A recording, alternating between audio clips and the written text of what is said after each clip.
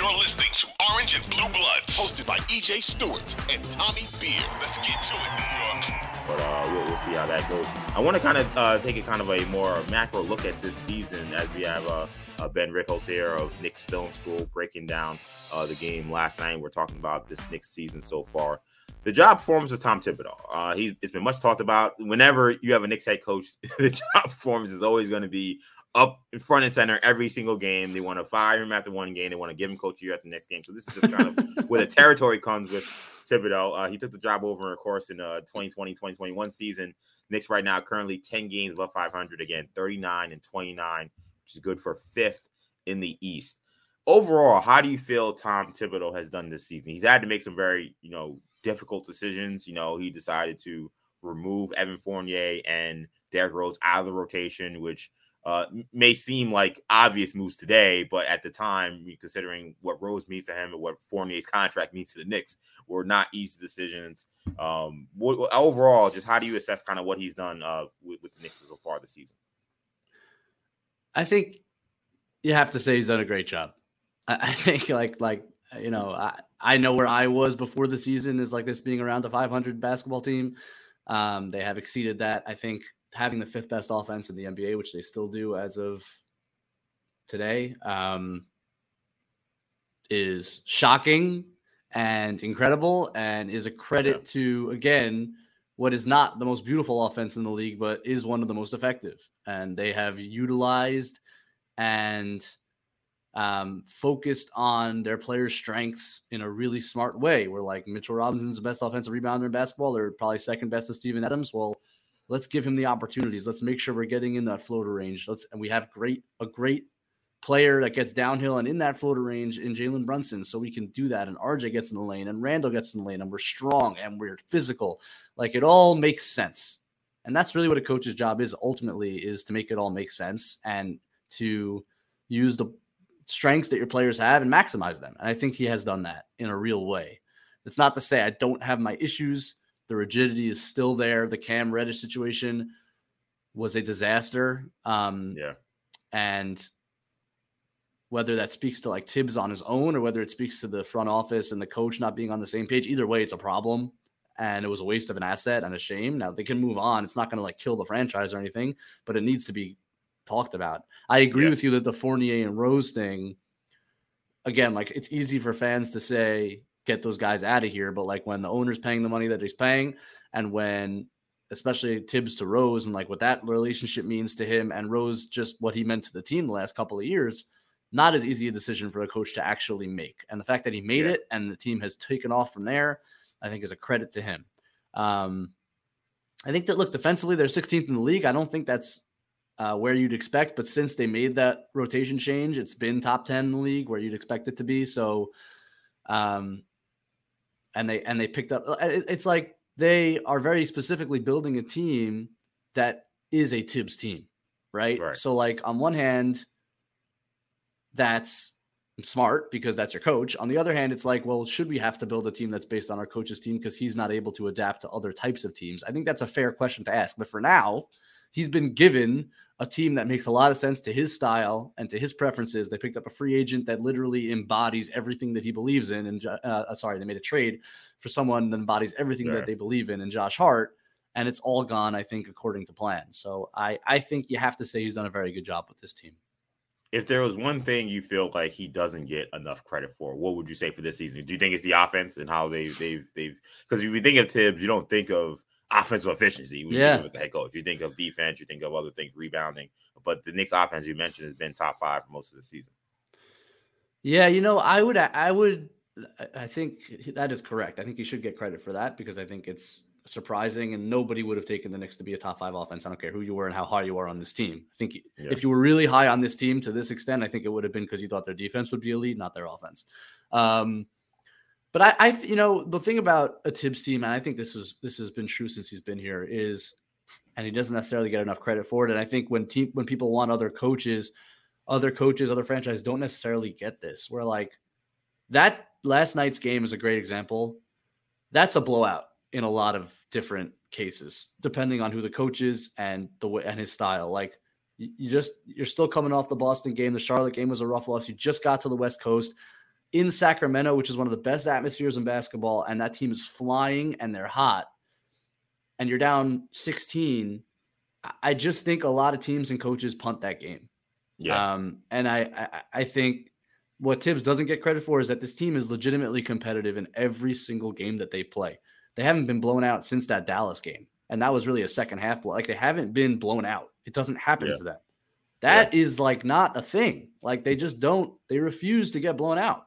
And like, as much as that stresses us out because we're watching close games every single night, and I think it gets construed sometimes as like, why can't we blow them out? But it's like, no. Other teams are good.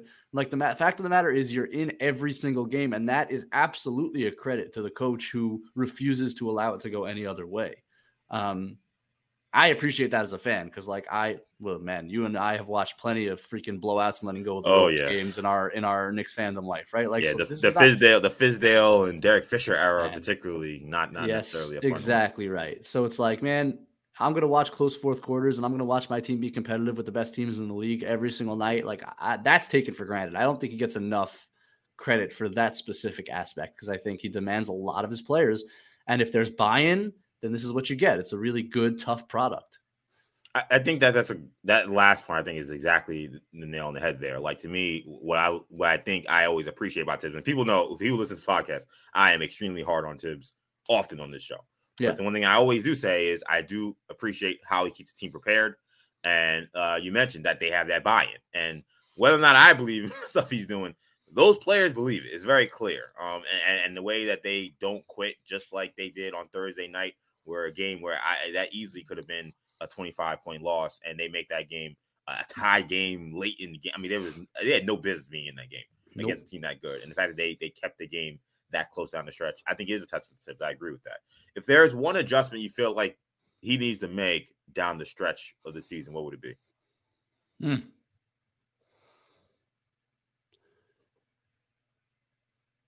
Like, that he'll realistically make or not? That's a good question. How about just behind this guy? Let's not limit it. What's an adjustment that because the reason why I say that is because we got to the playoffs in 2021, and all year we were saying Elfrid Payton needs to be taken out of the rotation. He definitely should be starting. And it took him until game 3, but he eventually did get to that point. That's why I say, I mean, I wouldn't have thought that was realistic based on how he had rode Elfrid Payton that year. So that's why I say, let's get crazy. What could he possibly do? Yeah, I mean, it's not too crazy. I don't think it's going to happen, but I really would like them to see. I would really like to see them initiate more offense through the elbows. Because right now everything is based on, and Stan Van Gundy, I thought was actually very good last night on the broadcast, and I don't often say that about national broadcasts.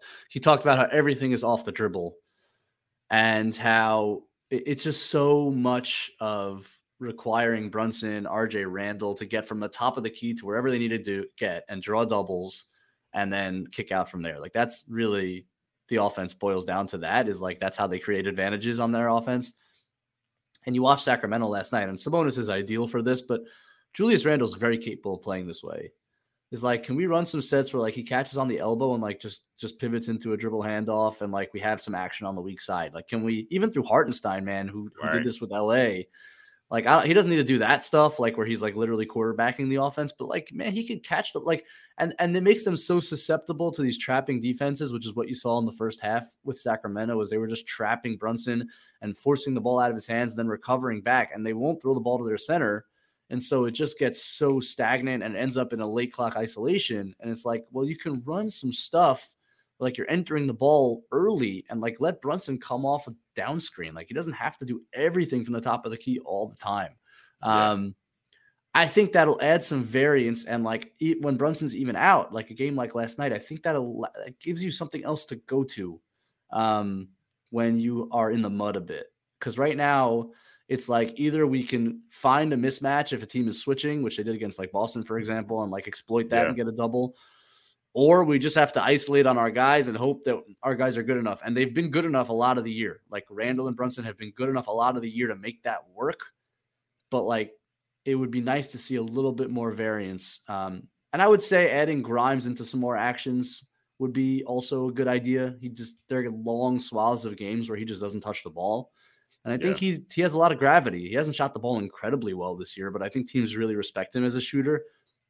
I think they could utilize him a bit more and just like generally varying the offense a bit so that it's not as predictable and so that they have other items to go to when the first thing is taken away. Yeah, I mean, when we did New Year's resolutions, my one of my main ones was getting Quentin Grimes 10 shots a game, because it seems like when he usually gets those kind of shot attempts, the Knicks usually win. And you're right, there are plenty of stretches where he's invisible, and you kind of forget he's out there if he wasn't for the fact that he's playing, the other team's best guard probably. So yeah. I definitely agree using Grimes more, getting him more involved with the offense. There are times where it almost looks like, and I saw it last night too, where when he got it going, it almost looks like the other players don't expect him to also stay aggressive. Because there were times where Randle was like demanding him to like give him the ball like immediately, and Grimes kind of looking like, well, like I kind of got it going, and like I can kind of take advantage of this. Like, can I just play? And Randle just posted at that 3-point line in the wing, like, give me the ball right now. And man, Randle does that with Brunson sometimes. I'm like, are you kidding me? But this is just who he is, man. Yeah, no, for sure, I agree with that. And I think, look, I think Grimes, when you saw last night when they needed a little bit more juice for him on the bounce, like he had a bad turnover late. Yeah. Because he's not quite there yet as like a guy who can create off the dribble without the advantage created for him. So like when someone kicks out to him and someone's recovering, now he can blow by them. He does that very well. But like to create his own advantage, I think is still a challenge. But I'd like to see him get more opportunities, and even just like within the flow of the offense, like pivoting into a dribble handoff with him, running a pin down screen for him just to get him a couple more shots and let him get. And I wonder if, because I believe in his shot. I think he's a 40% 3-point shooter. I wonder if just like more consistent touches will get him there. Because I think it's hard right now. Like he just sits there and waits for that one crazy one-handed sling pass from Randle to hit him in the hands, and he's got to make that shot because that's his only opportunity, right? I think a bit more flow for him would go a long way. So I definitely agree with that.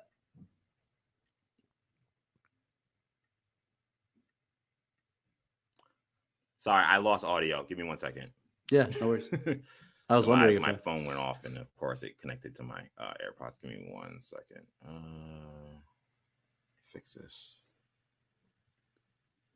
Okay. You hear me now? Yep. I'll hear you now. Sorry about that. My alarm went off, and then of course it set everything up. Sorry, James, we could just pick it up from where I guess what was the last couple of words that there have been? I said I agree with that on Grimes. Oh yeah. Yeah, so I'll just pick it up from there. Yeah, I mean, I think it's one of those things where I hope the team kind of understands his value as a whole. I do quickly want to go through just kind of where some things lie with this team. Brunson and Randle had tremendous seasons, as we mentioned. Grimes, RJ Barrett, very up and down this season. Some plateauing, I guess, in some of his progression, but he's had some good moments. Mitchell Robinson has established himself as one of the better bigs, particularly defensively and on the glass. What's been most surprising to you about this season so far, from the team perspective? Yeah, I mean, it would be the offense, but we've touched on that already, so I'll try to think of something else. But yeah, where their offense is rather shocking to me.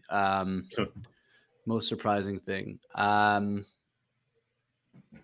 would say it has to be Randle's bounce back.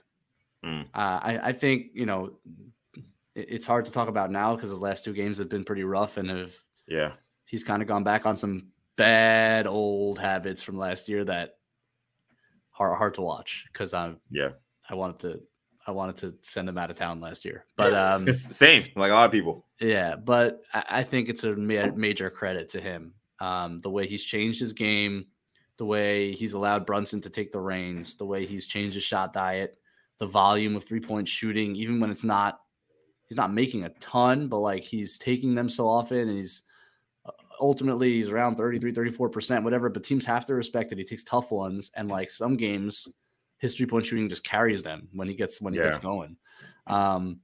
His offensive rebounding in his own right.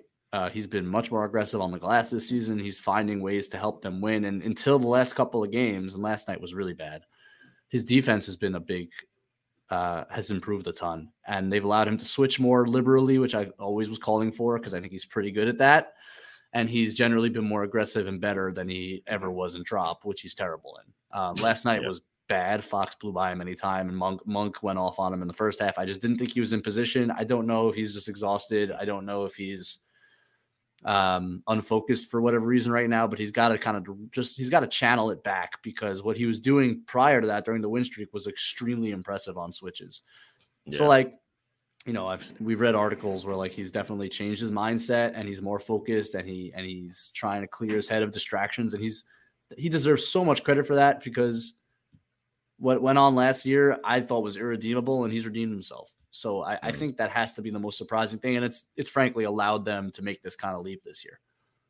Yeah, Randall, we've mentioned. I mean, he went from a guy that me and Tommy were talking about. Hey, man, sell high on him. And now to the point where you're like, hey, I guess he's kind of just part of the team now, because the way he's played, you kind of can't just give him away unless you're getting maybe a star back at this point. So I agree. Randall has been a big surprise this year. We're running quickly out of time here, but how sustainable do you feel like the production from Randall and Brunson, assuming he's healthy? How sustainable do you think that is come playoff time? It's a great question. You're talking about playing against teams like Cleveland that first round potentially. Yeah. Most likely, really. We know what Evan Mobley is defensively. They don't necessarily got great guards defensively, though, I assume. No, but they play hard. They play hard now, and they both improved. Hard. Garland and Mitchell have both improved on the perimeter, but they're small. Yeah. I have no questions about Brunson. Zero. And like the only question I have about Brunson is whether teams are going to force him to move to get rid of the ball, which I think is likely. Yeah. And they're going to make Randall beat them. I think if you let Jalen Brunson play pick and roll in one-on-one isolation, especially against small guards like that, you're gonna score a lot of points. I think he's that good.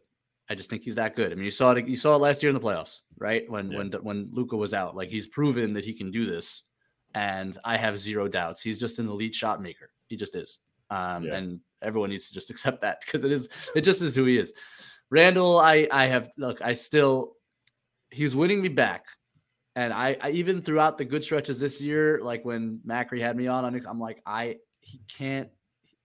not won over just because there's still the decision-making issues. And there's still, like I said last night, he's on delay. He's on 3-second delay sometimes. Yeah. In terms of like, he just doesn't process what's happening in front of him quickly enough to maintain the advantage, make the right play. And I wonder how that translates to a playoff team. And I wonder how that translates. Let's say he becomes the third best player, because I think ultimately if this team wants to get where it wants to get to, it's going to need another player better than him. How does he look as a complementary third piece? And like, can he be in that role and be that effective? Those are, I think, real questions about Randall that I still do have. And it does, when I'm really thinking deeply about it, like, do I think he's the long-term solution at power forward for this championship team with Jalen Brunson on it? I don't know the answer right now. I'm not positive that that's the case. I don't really trust him. I think he's going to have to prove it to us in the playoffs, because the difference between now and Atlanta is that he has Brunson. The defense is going to be more attentive to Brunson than to him. So he's going to be playing with a bit more space, and he just needs to take advantage of that. And if they do force the ball out of Brunson's hands, he's got to be the guy to make defenses pay. We'll see if he can do it. I think he can, but I think he's got to prove it to us. I think a lot of Knicks fans will agree with that, considering what he did last season and what they saw in that Atlanta series. Last thing, real quickly, ceiling for this team. Like it's been a lot of the conversation during the 9-game winning streak. Maybe people tempered their expectations. Some people maybe who jumped out of the window or trying to climb back into the window, and they're upset after what happened. The Kings and the Hornets game. Ceiling for this team for a playoff run. Is it Eastern Conference Finals? Is it first round? Is it semifinals? Like where do you see in terms of ceiling? Not necessarily your pick, but just what do you think this team can go, given how well they've played throughout the season? Personally, think second round is the ceiling. Okay. I don't see them beating the big three, as it were. I think Cleveland is the right matchup. I think there are things I really like about that matchup if they get there, and they have to get there.